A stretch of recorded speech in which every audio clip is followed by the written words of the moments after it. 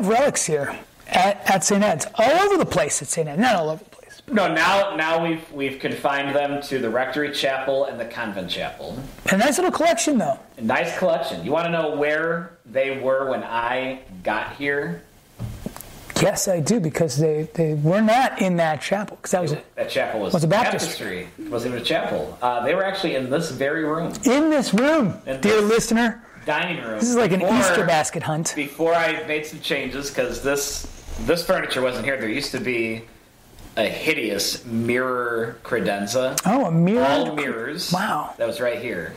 The relics were actually, you all can't see it, but behind the camera, there's our china cabinet. Mm-hmm. The relics were on top of the china cabinet. There they were. Now we have that glass stuff and those flowers. There they were. Well, they were at least displayed, maybe, kind of. Kind of, because you see, it kind of, well, you can't really tell from here, but it dips down a bit, so they're kind of hidden. Some hidden, yeah. But that's where the relics were. And it was one day at dinner, I just happened to look up, well, we actually switched places, because Father Joe used to sit at that, and I sat at this end. But Father Joe and I, for whatever reason, switched places. That one night I happened to look, and I saw the relic, and I'm like, what is on top of the dining room, the china cabinet? And Father Mike, I think, is like, oh, I think those are relics. I was like, what? Like, real relics? And he had the paperwork in his office. Wow, he's got... So we have the official paperwork for him, like cool. Telling you what they are. Not for all of them, but for the majority of them. Yeah. Up in his office, and the relics are on top of the china cabinet. I was like, okay. So then I became pastor. We put him in the chapel. It's cool. It's awesome. We're going to talk about relics. We're going to talk about relics today. About relics, which is, dear listener, maybe the weirdest thing we do as Catholics. It is awesome. Definitely an eyebrow raiser. Yeah, but it's cool. Even as a priest who loves relics, definitely an eyebrow raiser. Yeah, it's a little weird, but we're going to get weird. That's what we're talking about today on Ed Talks, where we hope to...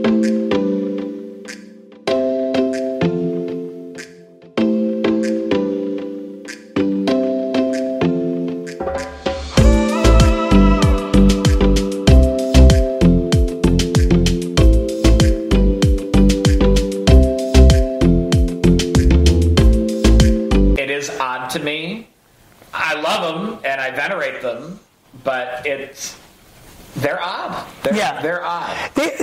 So it is, I would say it is, but humans are odd. Because relics are also really deeply human, right? When someone passes away, the hardest thing for their loved ones is to throw away an old photo or to throw away his chair that he sat in. Even to let them be buried into the ground. Right. We want to hold on to these people that we love. So there is, from that standpoint, I do get it, right? I get the idea of I want to keep the memory of this great holy person close to me. And it feels in some weird way like you do, because we're not just a spiritual, we're also physical. We have a soul, we're an embodied soul. So we are both soul and body together. And so I get it, but it is also weird to be like, yeah, here is the thigh bone of St. Anne, which is in Chicago. Val. Like the mother of the Blessed Mother? The Blessed Virgin, Jesus' grandmother. Sorry. We have St. Anne's thigh bone. I'm sure it's not her entire thigh bone. Val, entire thigh bone, or like a fragment. Usually it's a shaving of the bone. But shaving of Jesus' grandmother's thigh bone. Val at Our Lady of Fatima. We also have a relic of St. Anne here. That I'm thinking about relics. We have St. Anne. Now, we're going to talk about the difference in relics in a second. But every year on St. Anne's feast day, July 26th, down there at Our Lady of Fatima in McKinley Park, there's a big celebration, and they venerate her relic, and they are drawn to this holy woman, the mother of God, Jesus' grandmother, which I love saying that. We have to do something anyway, that's another topic. 3 classes. Okay. So St. Anne's thigh bone, first, second, or third class? Well, first. First, because a first class relic is... actual body part. Right, a part of this person, a lock of hair, shaving bone, violet blood, an eyeball. Their eyeballs. Coincidentally, so we're talking about coincidences, and he's right here. St. Maximilian Kolbe, the only first-class relics that exist of his, do you know what they are? Or what part of his body? His beard? It's his hair. So not necessarily beard. It is some beard, but it is hair. You know, because he was burned in Auschwitz. He was cremated. That makes sense. After he was murdered at Auschwitz. How was he murdered, by the way? Was he injected with... He was. It was chemical injection. Lethal injection. That's what I thought. Yes, which the friars, the Franciscans, have a joke that no friar ever died of starvation, including Maximilian Kolbe. That's how they tried to kill them. Yeah. Anyway. Time out. So the friars have a joke that no friar has ever died of starvation, including Maximilian Kolbe. That's how he was supposed to die at Auschwitz. He didn't die of starvation, so they gave him lethal injection. Anyway, the barber who would cut his hair... before he got arrested. So the barber who cut his hair... Poland. ...thought he would be a saint one day and wanted to save his hair clippings because he knew they would be then a first-class relic. Wow. And praise God he did, because those are the only relics that exist of Maximilian Kolbe. Take care of those, because, I mean, unless those things are incorruptible, that's not going to last forever, that hair. Yeah. But, so we have he's not even buried anywhere. His ashes just would have been part of mass graves or whatever the Nazis did. Oh, gosh. The ashes. So deeply inhumane. Mm-hmm. Inhuman, I should say. And so first-class relic is a body part. Second-class relic is a possession of the saint. So like the saint's cane or a saint's shirt or a saint's hat. So it was not something that's been, it was actually when the saint was alive on earth, he owned or she owned That's that a second-class relic. That's a second-class relic. So for a Franciscan, a piece of his habit or her habit. Which they also have plenty of those for Max Kolbe. So it would be second-class relics. We apparently have, then, a second-class relic, and I know we're going to talk about this later, but I'll jump the gun a little bit. Allegedly, we have a second-class relic of Our Lady. Wow. We apparently have a piece of her veil. Holy moly. We'll also talk about skepticism around relics, but we apparently have one of those. That's awesome. Yeah. That's a second class. Third-class relic is probably the most common relic. Mm-hmm. So third-class relic is a relic. Well, you said you knew. Mm-hmm. What is a third-class relic? Third-class relic is something that touches something of, or a first-class relic. Or a second. Or a second. So if you have something and you touch it to that... Like I have here, I keep in my wallet, I don't know if you got on video, me take my wallet out of my pants, but I always carry around me a third-class relic of Padre Pio. That's a cool one. This piece of cloth was touched to his habit or his body, whatever it was, and I keep it in my wallet at all times. And it's cool. I mean, and I guess that's where I feel like where some people are like, oh, really? Come on. You're going to touch this to something that touched him, and that's got... So, what are relics? I mean, relics are things that... They're not magic. They're not. But there's a grace that comes from them. And let's go back to the scriptures of the woman with hemorrhages who felt if she only touched the tassel of Jesus' cloak, a second-class relic, that she would be healed of her hemorrhages. And that's exactly what happened. She knew that just by touching that second-class relic, she would be healed. She didn't need Jesus to look at her or touch her or say her name. Just needed to touch that second-class relic, and she would be healed. So these things can be vehicles for grace. Vehicles of grace. And that's a great way to put it. It's not a magic talisman. It's not a lucky charm, but these can be vehicles for grace, and they're also constant physical, tangible reminders of our brothers and sisters who walked before us and have run the race and won the crown, right? I think anytime... Their bodies were temples of the Holy Spirit. Not just because of the sacraments they received, but they lived a life of grace, hence they are saints in heaven. And so we know that their bodies were truly great temples of the Holy Spirit, that they have made it to the glory of heaven. So why wouldn't we venerate their body or parts of their body as vehicles to receive God's grace, to help us win that same race and gain the same crown of glory. It's cool. It's a cool thing. It's a very cool thing to be reminded of these people's great stories, their great heroism and faith, and the fact that God works through humanity all the time to draw others to him. And he's doing it through these relics, right? He's using a saint, and then some piece of cloth that was touched to that saint's remains, and then now that is a reminder, a physical reminder to kind of go back to God. So I think relics, I'm all about relics. They're great. They are.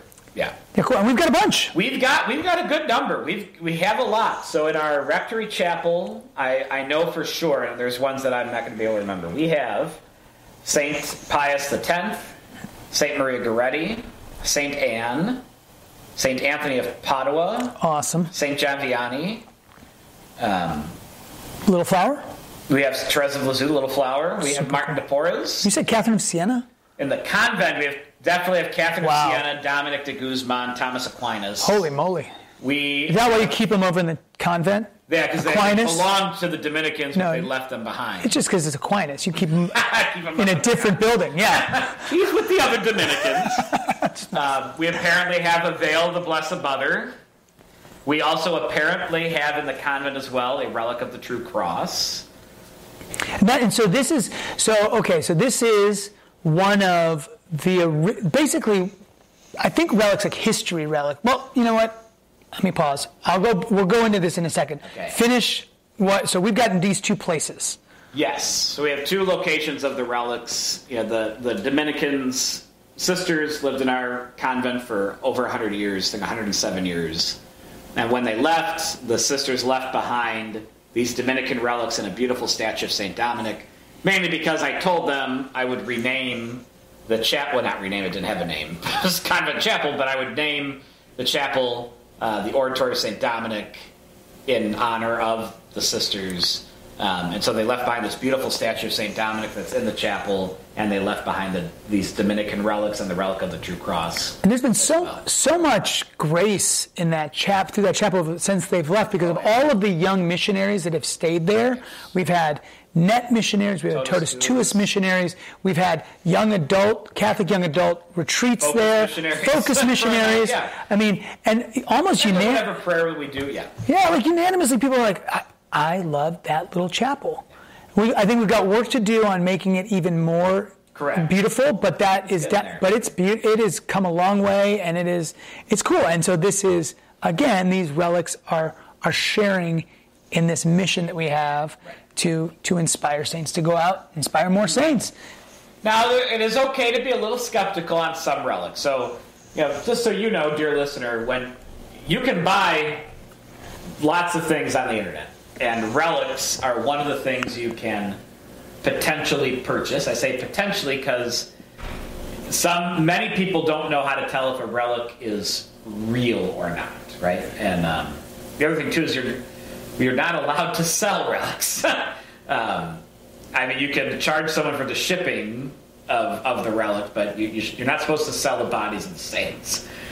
So don't buy relics online, just period. Don't buy them online. You might find someone on like a Catholic Facebook group that doesn't know what to do with these relics, and they're just looking for you to pay for the shipping. That's okay, but don't buy the bodies of the saints. What's supposed to accompany a relic is a piece of paper that's like a certificate of authenticity.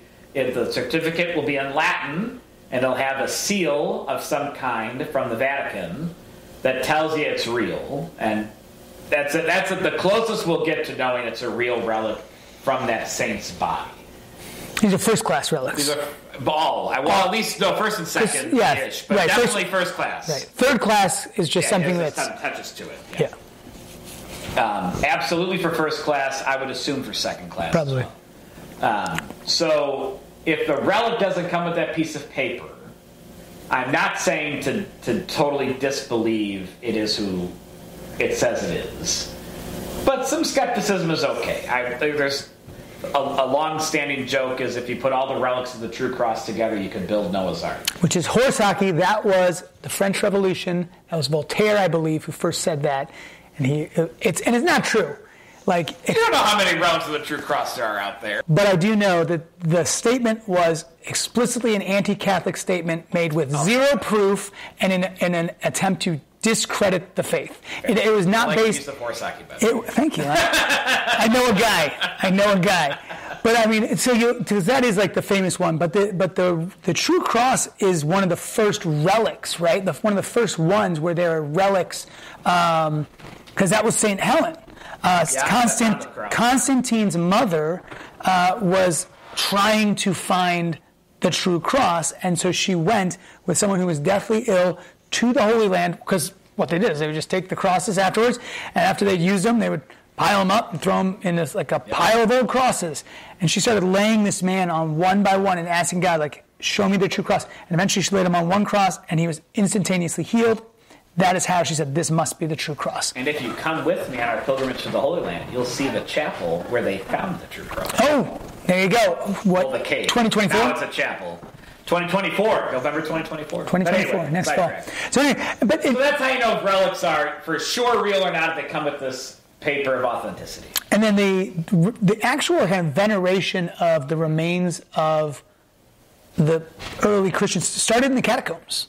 Relics and the kind of idea of venerating the remains started from the earliest moments of the church. First altars were the caskets of the deceased martyrs. Of the deceased Christians who had been murdered by and so to this day, in every altar where Mass is celebrated, a relic of a saint is embedded in that altar. Every single altar, which is super cool. You can't always tell which one it is, but I don't know who's in our altars here at St. Edward, but there's a saint in there. Yeah, and that is the altar stone, correct? Correct. So there's actually a piece of the altar called the altar stone. Right. Altars are supposed to be made out of stone, but there is... like our wooden altar, it's just got an inset cut out, and the stone goes right in there. Yeah, and so it makes it level. Yeah, so the stone, a stone, is to emphasize the idea that this is a sacrificial offering. And even in our God. Original high altar, you can see that they cut out and then put the altar stone in there. Right. So there's just cut a little hole and put a relic in. So even an altar made out of stone will have an inset of an other stone, and that's where the relic is, which is super cool. So there you go. So there's a relic inside of every altar, which is cool. So, but sometimes you go, it's like a medieval thing. But no, the church has been venerating the relics, the forebears, the heroes of the faith since the church was in its infancy. It developed into we don't have evidence that there were third-class relics in first century, second century Rome, but I don't know why there wouldn't be. Well, that was where the catacombs were. Right. So they were still venerating. Right. They were just venerating literally at the cemetery. Yeah, at the site. Before building churches around the dead saints. Right. When you had to go underground, that was where the bodies were anyway, so they would go. So something cool to think about this idea of first-class relics. Now, you were talking about a second-class relic, purportedly of the Blessed Virgin's veil, a veil that she wore. Apparently. There are no first-class relics of Jesus or the Blessed Mother. That, of course, is, tracks with the Catholic doctrine. If there were, people would try to talk about it. Yeah, how could you have a Jesus who ascended? House of Loreto that flew apparently from the Middle East to Loreto, Italy. Right, like his house. That's a thing. But not a body. Czestochowa is apparently the kitchen table of St. Luke. Right, but there's something like that. No bodies of Jesus, no bodies of Mary. And someone would have tried to capitalize on it. Absolutely. If those existed. So long, again, speaks to that ancient, immemorial tradition that is dogmatically defined as the ascension of Jesus and the assumption of Mary. Obviously, the ascension of Jesus is biblical entirely.